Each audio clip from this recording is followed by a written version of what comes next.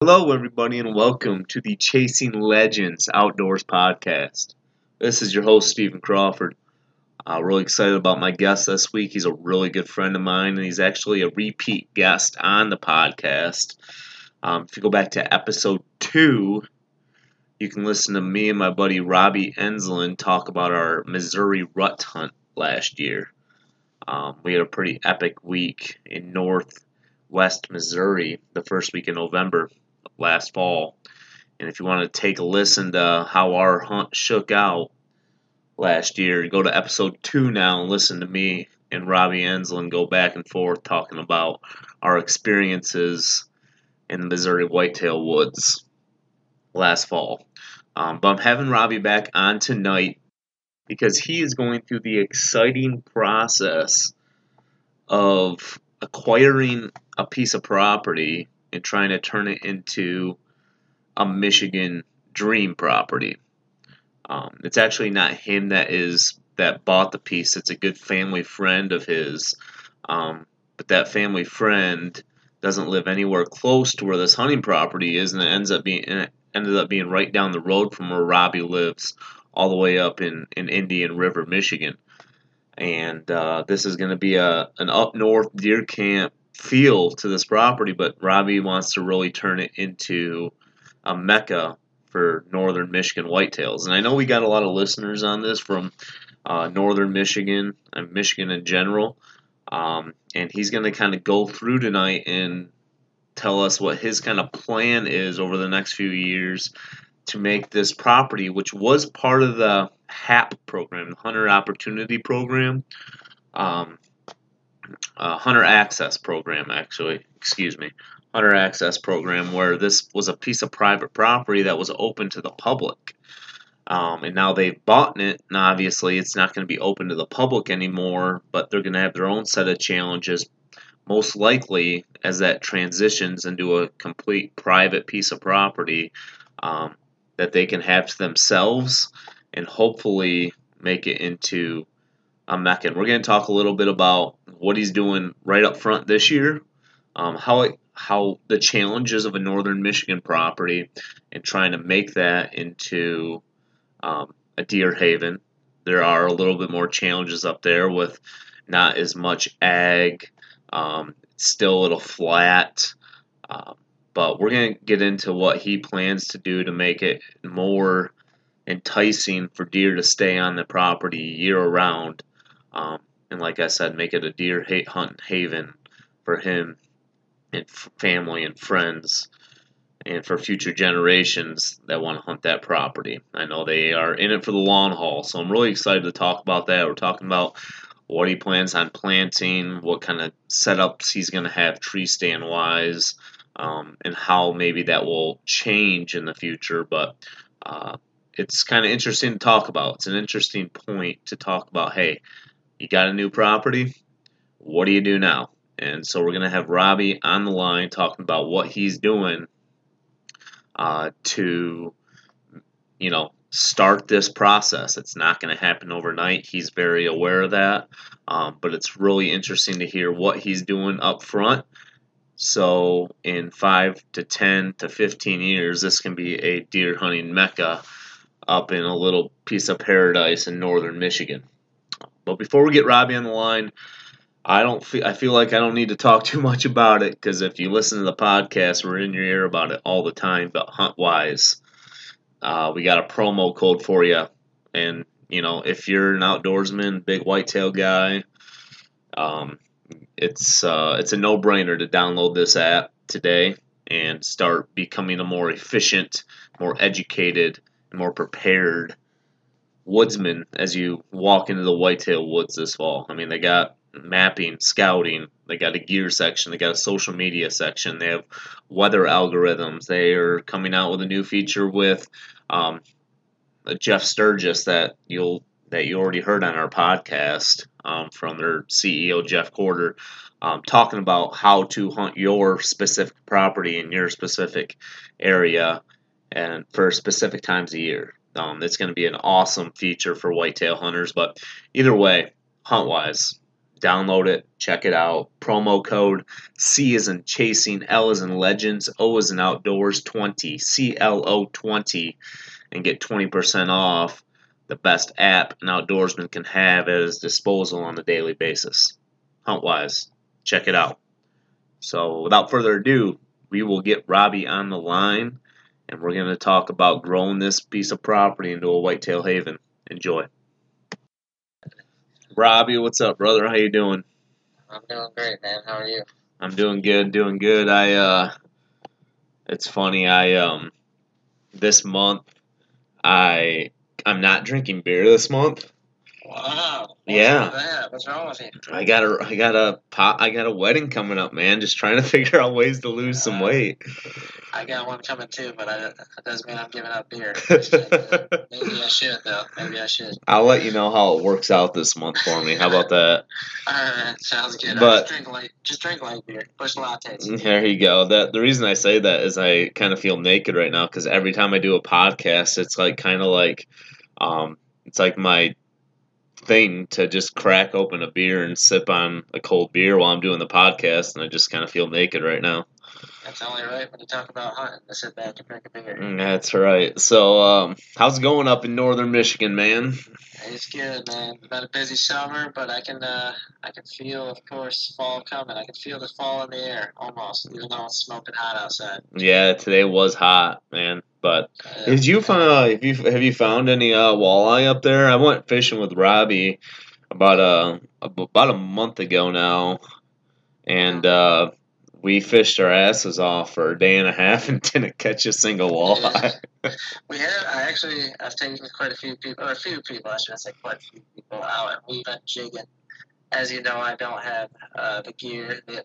I just bought a brand new boat for the listeners that are tuning in, and I'm just not equipped yet. So, but I'm still going out there and I'm trying. And we've caught a few walleye. I want to say I've killed them by any means, but I just enjoy going out on Mullet and Burt Lake.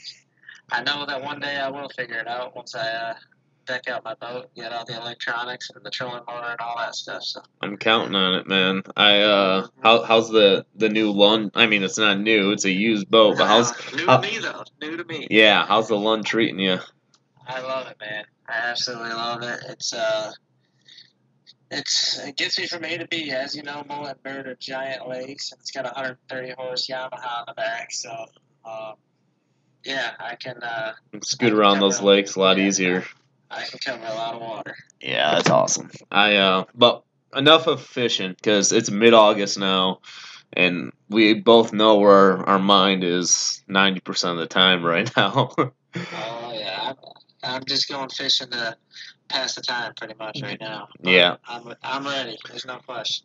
So I was telling listeners, you didn't buy a property, but you stumbled into a pretty good situation where a good family friend of yours purchased. It's kind of like his whole retirement plan, but purchased 275 acres up in 285. What county are you in up there? Charlevoix? No, Sheboygan County. Yes, sir. Purchased 275 acres, but he doesn't live up there yet. And he's kind of like handed the keys over to you, saying, "Robbie, I'm counting on you to make this a heck of a property for us someday." And it's kind of your dream. You kind of like been like that. You took that key with open arms and ran with it. Yeah, I fell into a pretty good situation. The guy you're talking about, his name's Tom Kettner. We call him Arch. And we kind of introduced my dad and I introduced him to hunting this past couple of years. And anyway, obviously, just like all of us and all your listeners, fell in love with it right away. Because anybody that gets a taste of the outdoors, they realize real quickly what it can do to you and the camaraderie of it and just the experiences you can create. So, man, he was as soon as this season ended, he was on me about helping him to get property, and I was feeling it out, just seeing if he was actually serious about it. And it just kept bugging me. He's like, "Rob, find me a piece of property, find me a piece of property." So, long story short, I hooked him up with a real estate agent I know up here, and I mean, it was a dream for him, and also was a dream for me as well. I mean, we spent a Saturday just looking at 5 different properties. We walked all of them, and he was going to pick the one. We were going to pick the one that we liked the best, and we fell in love with this one. And he got a great deal on it, and it's definitely a diamond in the rough. I wouldn't even. It's already what's great about it is it's huntable right now, which I didn't know if we were going to find something that was ready to go. I wouldn't say it's ready to go, but I know that there's a lot of potential out there, no question. And I don't know. I've always had a vision of. It's kind of a hobby of mine outside of hunting, where I take a piece of ground and I try to make it suitable habitat for deer, which a lot of deer hunters obviously do, and it's just something that I really enjoy doing. So yeah, this summer, I mean, we've only had it for a couple months, so I've been chipping away at it. It's gonna, I think you told your listeners already, it's gonna be probably a 5 to 10 year plan, but we're gonna have fun doing it. That's for sure. Absolutely. That's half the fun right there is putting the time in the off season to get rewarded in the fall. Mm-hmm.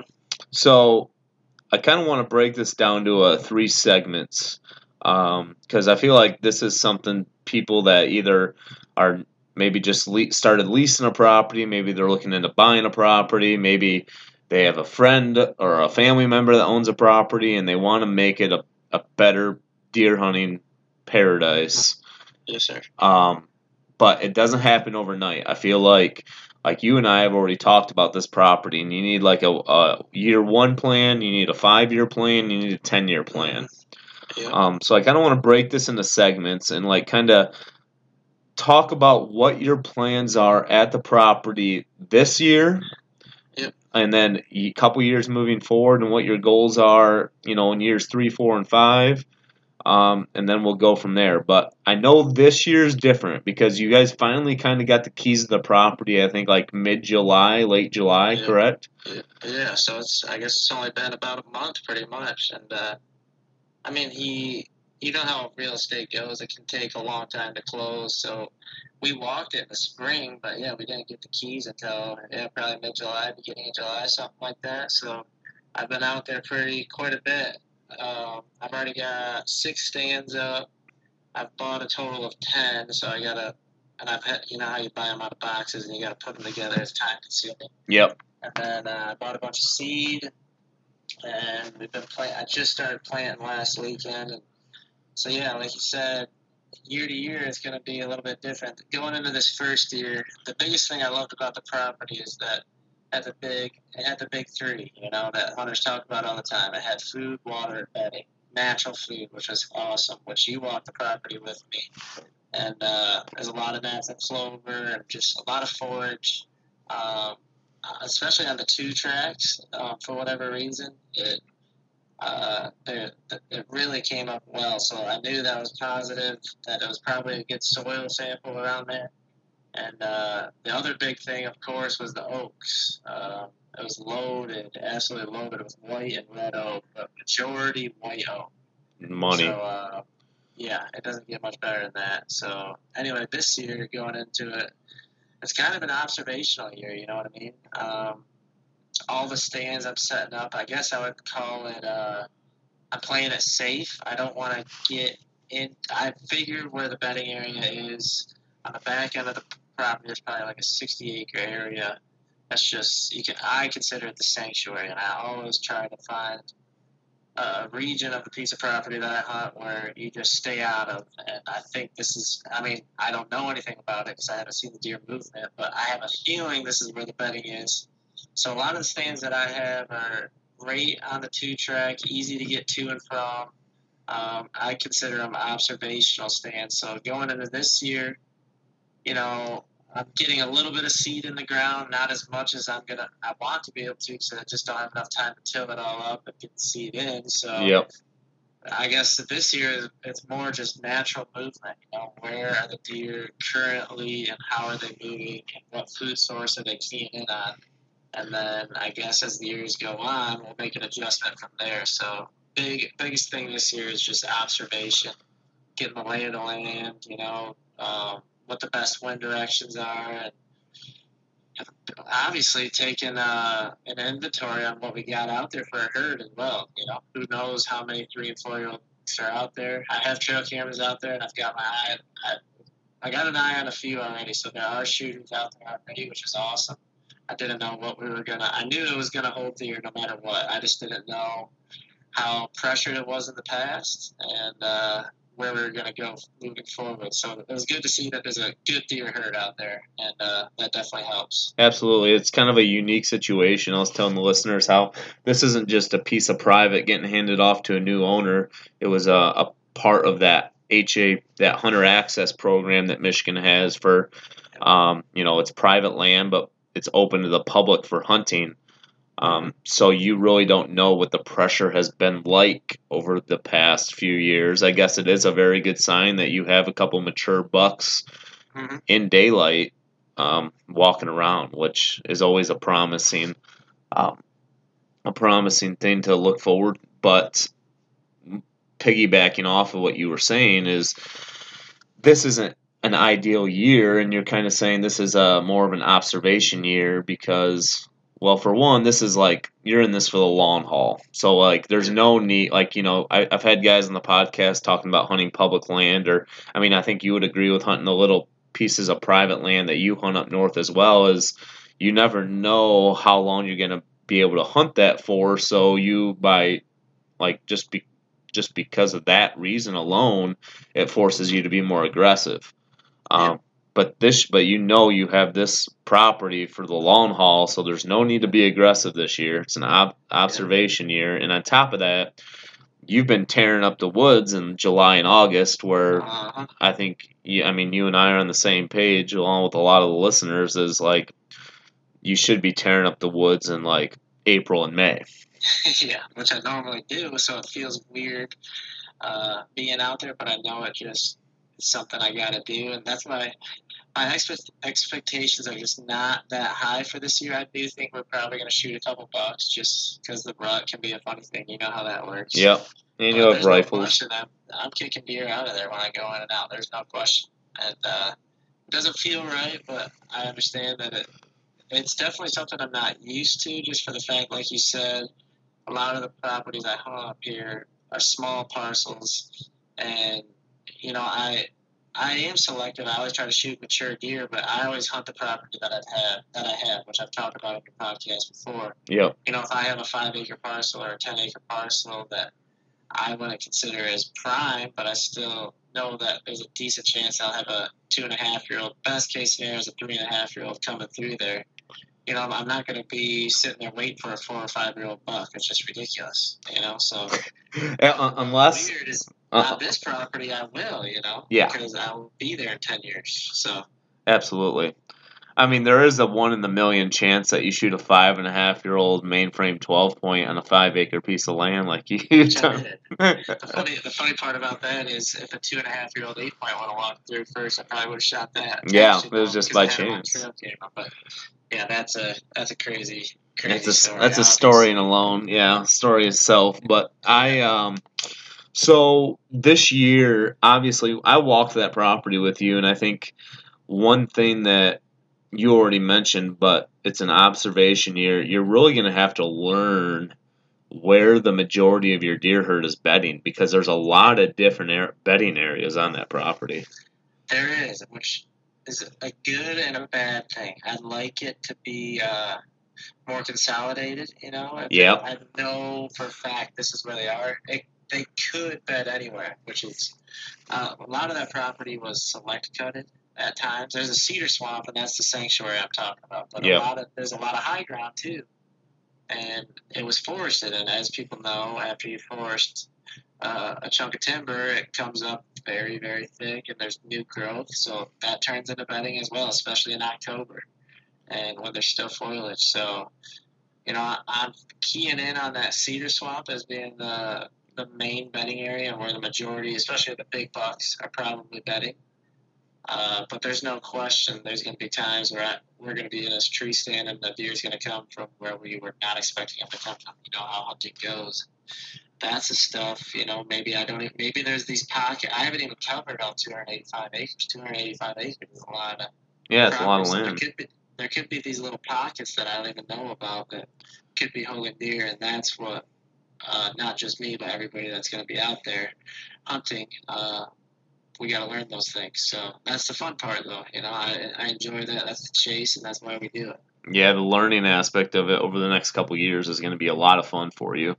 Yeah. I mean, obviously, with that comes frustration too, because That's what I was just gonna say. Yeah. there'll be days you'll be shaking your head like, why the heck did they come from here? Or why didn't they come from here? But and you can relate to that because you're kind of going through the same thing I am on a property in Onaway, where you're probably 2 or 3 years ahead of me, and so you're seeing it, and now I'm gonna go through the same thing. I'm just a little bit behind you. yeah, I'm actually going to do another podcast with the landowner that we hunt with up in Onaway, Jim Kemper. We're going to talk about our piece and how we're trying to make that into our Michigan paradise.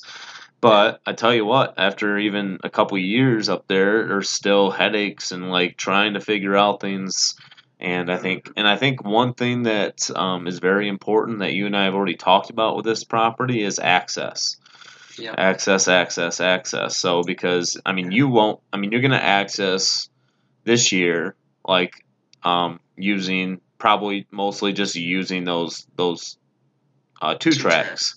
Yeah. Um, Old logging roads is what they really are, but yeah, they're 2 tracks. and but you might learn halfway through the year that holy crap, we're bumping 3, 5, 10 deer every time we walk out. We got to create our own access. Yeah. So that's like I said, that learning process is going to be a lot of fun. Going back to what you said, you're planting some seed this year. So year one, what are you planting and where? Like, are you up on the high ground or?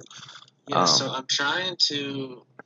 There's a ton of opportunity to till out there, which is an awesome thing to have. Which it's hard to find with a lot of properties. Especially in northern Michigan. Especially in northern Michigan, of course, everybody knows that agriculture is at a minimum up here. Food can be scarce for the deer, and that's why we don't have the better genetics. We hear it all the time. But I promise you, there's big bucks up here. I've shot them, and I know a lot of people that have shot them. So, yep. Food plots. I also grew up downstate, so I'm aware of how important agriculture is for deer hunting and how you focus on those things. And I grew up hunting fence rows and cornfields and things like that. And so I try to do it the best I can up here. I can't grow it to the extent that you guys have down there, but you can grow certain seed up here. So right now, what I'm keying in on, I'm looking for perennial stuff. So clover and alfalfa is pretty much mostly what I've been planting this year. I really just want to get that ground tilled up and get nutrients into the ground for next spring. But if I get something to grow this year, great. I would love to get a soil sample next spring and see what I can do there and make the soil a little bit better. And hopefully one day, obviously, the more you till it up, the richer the soil becomes. And, then I'll move into hopefully you can plant some standing beans for late season turnips. Radishes, very popular up here. Anything in the winter, obviously, what the winter is like up here. So yep. The longer you have something that's green or leafy or obviously a sugar beet, something in the ground that a deer knows is there and they're going to wait for the winter to dig those up, that's what I got to figure out is what I need to plant out there, But the big thing that I really am pleased about is the amount of oak that I told you about. I know just from my experience up here that in the wintertime, because food is so scarce, in the winter, they try to find acorns through the snow. So I'm really curious to see what happens in that December time or that first snowfall in November, mid-November, to see if they really key in on those acorns as well. And hopefully, they will try to dig after that clover and that alfalfa. You just never know.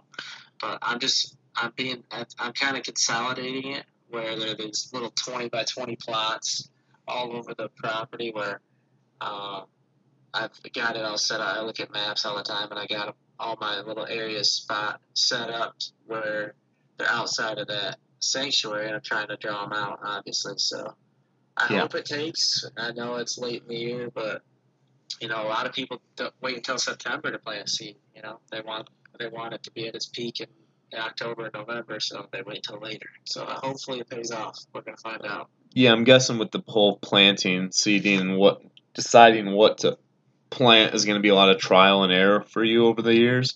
Yeah. But that's a nice thing. That's the great thing about it is you have years. You have the ability to have some trial and error. Mm-hmm. So that's so, and obviously this year you're a little bit more. You're the choices you have for things to plant is minimal just because like you couldn't plant until August anyway. Yeah. Um, so, but yeah, you have to keep us posted. It's funny how it's different. I've noticed this too in northern Michigan compared to like the majority of the Midwest and even southern Michigan is, you listen to a bunch of podcasts and you educate yourself, and everybody's always talking about how these deer hammer the white oak acorns in like the early season. But I've noticed, and I'm sure you have come to notice, like you were just mentioning, in northern Michigan, it's like those deer know that the food is scarce, Mm-hmm. and they don't hit them as heavy in Really? October as they would everywhere else around the country. Because I feel like everywhere else in or at least everywhere else in the Midwest has so much ag. Those deer Yep. can kind of count on that late season, these cut corn and cut bean fields. Where in northern Michigan, those ag fields are um, much more scarce, so they don't hit as heavily on the acorns in October, and they seem to just hit the white and red oaks all the same. Um, come like that mid late November when that first northern Michigan snowfall starts to hit. Which sometimes we get that in October up here, which I got a feeling that's what we're going to get this year. Winter was too light last winter for us not to get hammered this winter. Yeah, So no kidding. We did have a. I'm assuming we're going to get an early snowfall, but you never know. But yeah, you're definitely right. Um, those oaks are going to be.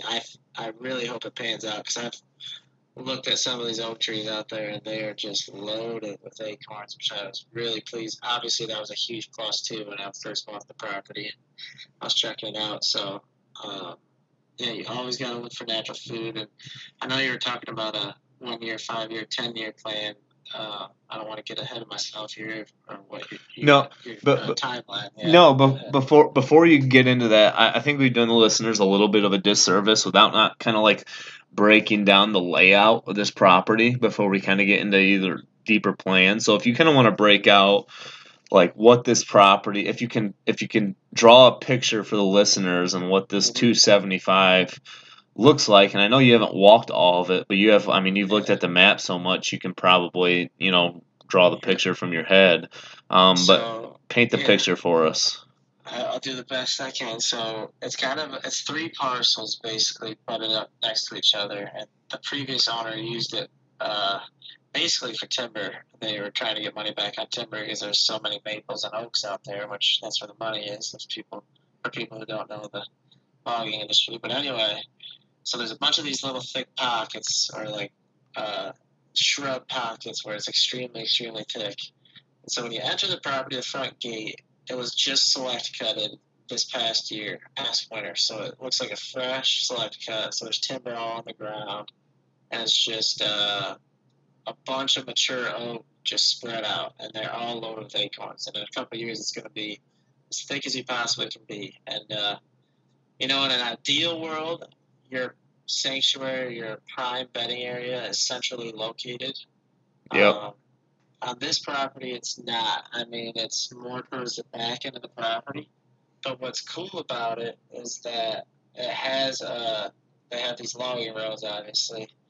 What's cool about this trail is that when you walk into the property, it forks, and we're calling it a south end road and a north end road. So and in the middle is that sanctuary I'm talking about, that cedar swamp, and it goes to the back end of the property. So what I'm doing is lining up these stands. I got 5 and 5 on each logging road, up and down the road, facing the sanctuary, and I'm planting these little food plots in front of each stand. So obviously the primary wind is always west. West is the best wind out there for this property, which is awesome. And then you always get a little bit of north and a little bit of south. Of course, that happens all the time. So I've got the 5 stands that are perfect for north, and I got these 5 stands that are perfect for south. And it should, I mean, ideally these trails were, one of the first things I noticed when I walked out there is, how are we going to get to our stands? Where's the primary bedding? and where's the wind or what direction is the sanctuary, so I know how to play it with the wind. So when you're walking in with a west wind in your face, so you're heading east, which is perfect. Yeah. Hunters, you got to think about that because east is your least common wind. We all know that. So obviously, an east wind is probably not very good out there, but there's ways you could hunt that front patch I was telling you about where it's all mature oak. That's probably where you stay closer to the front of the property if it ever got an east wind. But primarily, west wind is best, and then it's north and south are fine too. And those logging roads are running on the south line and the north end of the property, if that makes sense. So it's ideal hopefully for access. The problem we're going to deal with is what everybody deals with is bumping deer on morning hunts that are going to be on the food plots. And, that's what I got to figure out. If we can get in and get out undetected, and that's where observation's going to come into play this year. So moving forward, obviously you've got this kind of set up strictly for observation this year. Yep. What can you see changing in the next few years as you learn more about their bedding, their movement, what they're eating, what time of year, what's morning movement versus evening movement? What can you see you changing up stand wise over the next few years, or just like access wise to maybe help your morning hunts, and obviously just to help you overall get in on these mature bucks? Yeah, well, I can tell you that something I learned when I moved up here, and I don't know if it's as popular downstate because there's so much opportunity for food down there. But we talked about the white oaks up here and how that's a huge food source up here. But what I've really noticed, and especially in Sheboygan County, apple trees. Apple trees are, especially for October when they're at peak, the deer absolutely congregate to apple trees wherever you can find them. So the first thing that is on the list next year is planting not only one, but probably multiple apple orchards. At the front end of the property, we're doing like a huge apple orchard. But then there's an area on the back end of the property, not too far from that sanctuary I'm talking about. It was clear cutted, and I have a vision of planting apple trees out there too. So, and what I've realized, because I've planted apple trees up here before, critters and deer are gonna get to them if you don't protect them. So, yeah. The biggest thing is that we're going to have to do it right, fence it off, and that's going to be key. Number one is getting about a 5-year plan. They say it takes about 3 to 5 years for an apple tree to produce, so that's why I want to get that into the ground first. And honestly, that's probably going to change the deer pattern and the deer movement. But if I can congregate those apple orchards at night, I know I got a couple spots picked out where there's good openings, like I was telling you about. In my opinion, if that's the primary food source, and if I can locate those deer, especially at nighttime movement, I know that a lot of those deer are going to be up. Once it gets to peak, we're talking 5 years down the road. Yeah. We're talking like hundreds of apple trees. That's my vision. I know if I can consolidate these deer to these apple orchards, that gives you the answer of what I'm looking to do as far as access on the way in. I'm going to think, okay, they're probably on this apple orchard all night long or close to, and they're trying to get back to that sanctuary.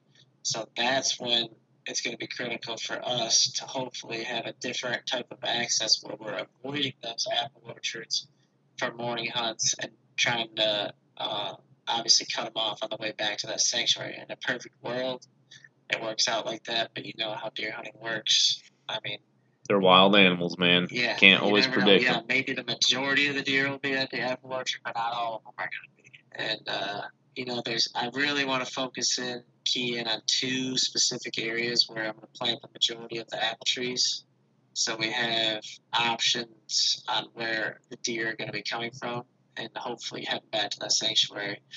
And it's going to be a learning curve, and who knows where the apple trees are going to produce and where they're not going to produce. And it's probably going to vary from year to year. But if there's options out there, I know we got to get them into the ground. So that's definitely first on the list for next year, along with planting more seed, obviously, especially perennial seed, the clover and the alfalfa that I'm talking about. So. Yeah, and it sounds like you have a pretty good plan for an early season primary food location and a late season primary food where you'll be keying in on those apple orchards the majority of October and then kind of transitioning to like if you have the alfalfa, the clover, the soybeans, the turnips, if you have all that planted in another section of the property, you can kind of count on that being the primary food source when you get toward gun season and late season. And then you can kind of play those the same way you're playing the apple orchards.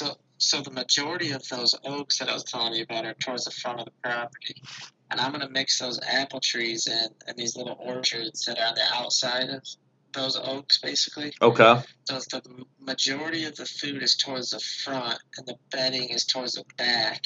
We're probably going to have to try to find access from the sides of the property, if that makes sense. Yep. So that's kind of my vision, so we can cut them off going to and from. That's evening hunts as well. They're going to be coming from the sanctuary too. So now, because it's such a big piece of property, how far will these deer have to travel from this back primary bedding area to this food source that you've got envisioned in the front? Yeah. So, 285 acres. It's almost perfectly square property, so who knows how wide 280. I mean, hundreds of yards. There's no question. It's just how many. 400, 500 yards. What do you think? I have no idea. I mean I guess the only obstacle I can see in the future with that is, are you going to get a mature buck to the food source before sundown if they're moving that far? That's the thing. You're not hunting the food source. You're hunting between. You're hunting like the to and the from. I do that quite often, actually. Or you do hunt the food source, especially early October. What I've always done, especially when baiting was legal, early October, you always consolidate your food, right? Yep. Wherever it is. So early October, you can surprise them that first week of October, and then you realize as October rolls on, they're going to be coming later and later. So that's when you press further and further and further into the bedding area. And then once the rut is there, you're on the bedding area pretty much, or right, obviously on the perimeter. So yeah, I always play it safe. And as the season, I think majority of hunters do this too. I mean, good hunters, I would think. You get more aggressive. Safe, and then as the season goes on, it's always worked for me, and I don't see us doing it any different over at this property. We'll hunt those front fields at the beginning of the year, hunt those oak trees, and hopefully one day apple trees. And then once deer movement slows down in daylight up there, then we'll push into the woods that's in between the sanctuary and that bedding area. And then late season, November, whatever. It's so hit or miss in November because it's rut too, so you can go back to that front field too and see deer probably. But that's when I wouldn't be afraid to get right on the perimeter of that bedding area. Yep, makes complete sense. So obviously year one plan, from what I've gathered so far, year one plan is just like an observatory year. You guys might shoot a couple bucks with rifles, more than likely, and you guys really don't have, just because you have hunters because you're going to have, a handful of guys hunting it, like just your family and Arj and some of his family potentially. There's no, you guys have no kind of, rule or anything on, what you can kill and what you can't, right? It's kind of just like... we have a good group of people, a good group of hunters. Arj is really the only one, and my brother and my sister, that haven't killed a lot of deer, and So they might, try to shoot their first buck. They'll shoot a year and a half if one comes in. There's no question. But I think as the years go on, there's no question my dad and my brother and other hunters in our group, I think we try to shoot mature deer. That's for sure. Yeah. And I see that probably, once they get a deer or two under their belt. You know how hunters go. Oh, yeah. You try to wait for the bigger one. If you shot a 6-point the year before, you're maybe not going to be as aggressive, the following year and shoot the first year and a half that walks in front of you. But if, you know what, I'm not one of those people that's going to tell somebody they can or can't shoot something. If your ticker's going on a year and a half and ours wants to shoot a year and a half for the rest of his life, so be it. So be it. Yep. As long as they enjoy it, that's what it's all about, the camaraderie in the deer camp. But I think the group of people we have, we do want to shoot quality deer, and we know that you got to protect your deer herd and practice keeping. Yeah, there's no question. So it'll be, but there's a good enough deer herd out there. I think we're gonna grow big bucks every year. That's the important thing. Yeah. So. Yep. Absolutely. I think in a couple years you guys could really be, putting 2 to 3 bucks on the buck pole every year that are worth showing off. Yeah, just from my one day walking that with you, I think it's going to be a really good piece for you guys, and you obviously have a really good plan in place. So ultimate, what's your goal this year, and what do you see your goal being in 5 years for this property? Goal this year, the goal, I want to say the bar is too high for this year. I think we're just going to have fun being somewhere new and learning. Experiencing and learning. That's kind of the goal, is observation, like we talked about, learning the deer herd, what we're working with out there, and where we need to set up stands for the following season. And then in 5 years, I hope we have it, somewhat figured out, where we have these nice, the big thing, the nice food sources for sure, like we've talked about over and over. But the biggest thing too, a lot of these guys, I'm really trying to make it a property that's very comfortable for them to sit. I hope to have a couple nice tower blinds out there.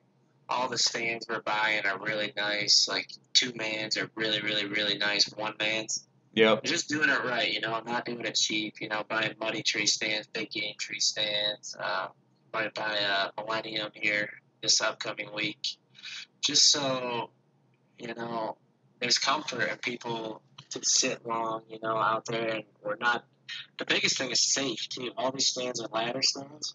Yeah.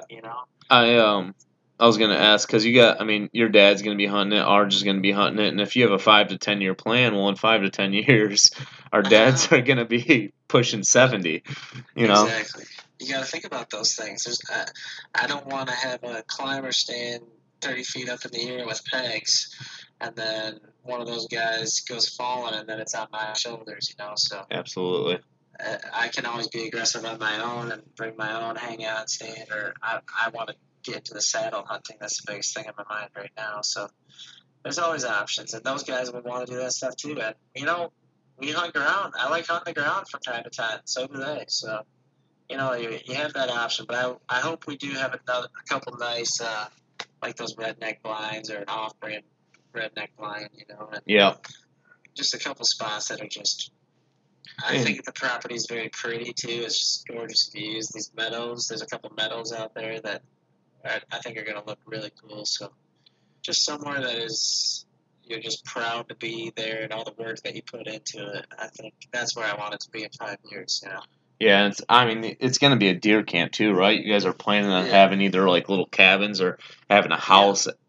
Yeah. He bought one of those 14 by 40 Amish sheds. It's getting delivered here soon, and he's going to retire up here. That's what his plan is. He doesn't know exactly if he's going to live on the property or close to it, or there's a lake across the street, which is really cool. And he talked about buying a cottage on the lake, so he's got options. That's what's pretty neat about it. And but it's definitely going to be a deer camp for us as well, which is cool. We're starting a new deer camp, and going to be able to build more memories and experiences, and especially with the people that we want to be with. And it's a good group, so it should be a lot of fun and a lot of memories are going to be made. Absolutely. I mean, hopefully, if it's a, sound like it's going to be a long-term thing. It might be a couple generations of Enslins out there with your dad and you and your brother and probably your kids someday. I hope my kids will be out there, and my future father-in-law will be out there this year. He's part of our group, so it's a family thing for sure. It's awesome, and yeah, I'm really looking forward just to that whole thing. And what's really cool is that we still have my dad's cabin too, so. Yep. And we're very fortunate. We have a lot of options, which I know a lot of people don't, and I'm very lucky. That's for sure. Absolutely. Well, I plan on doing this pretty much annually with you on the podcast. Rob is checking in, seeing how the Northern Michigan project's going for you, and what kind of hoops and what kind of challenges you're facing, and how successful you guys were this upcoming year. And it'll be a fun story to follow in years to come as you try to build what was a hunter access program piece of property, pretty much used strictly for for the timber, into pretty much strictly a Northern Michigan deer haven. That's what deer sanctuary, deer haven. That's the plan.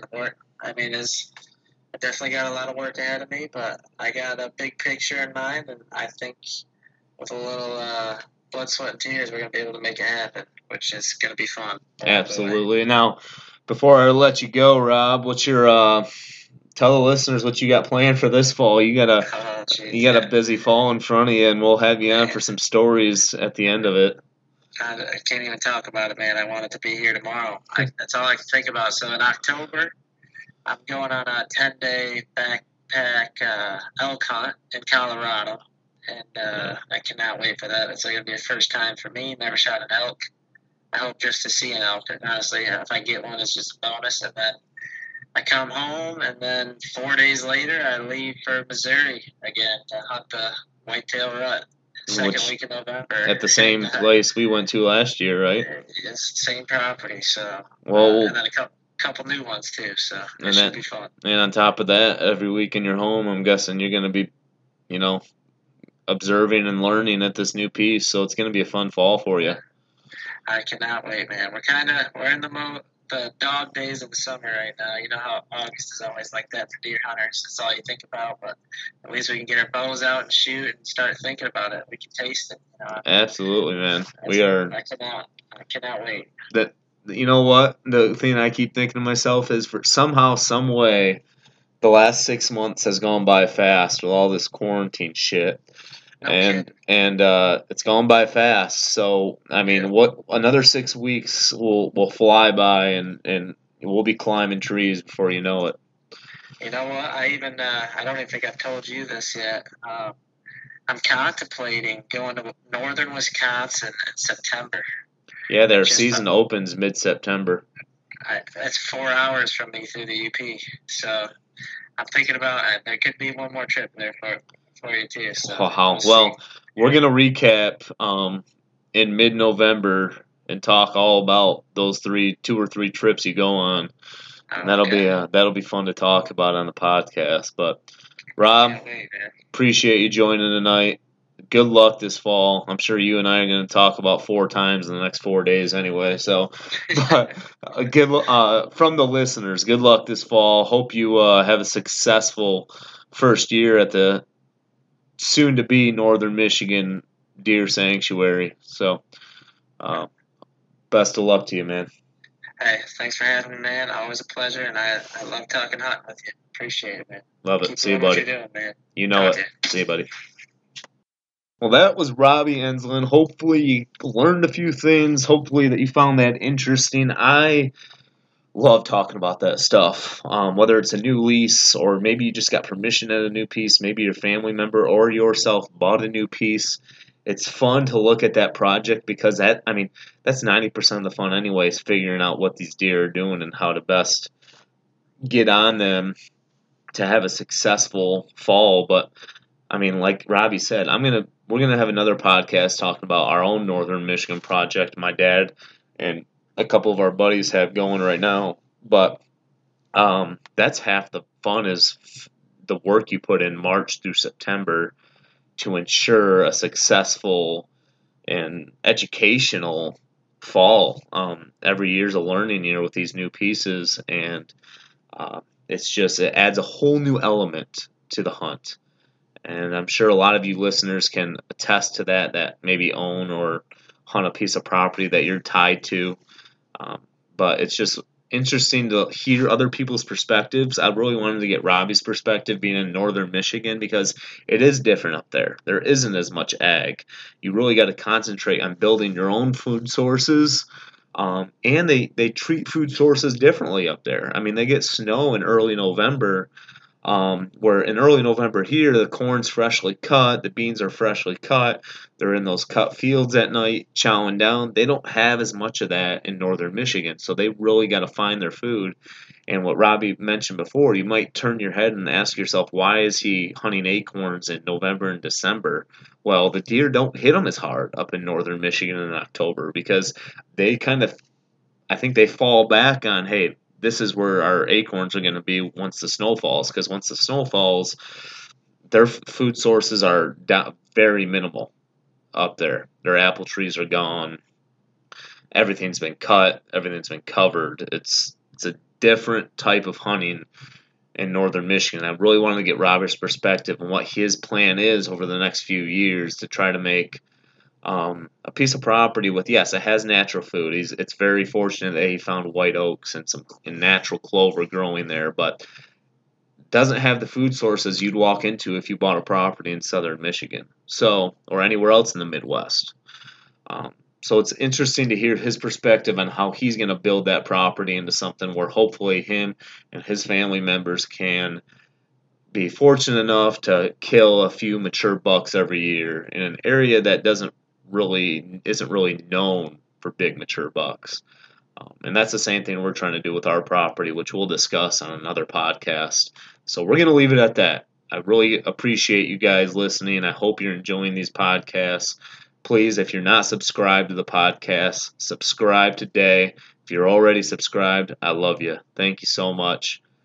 Continue, stay wild, hunt hard. Have a good one.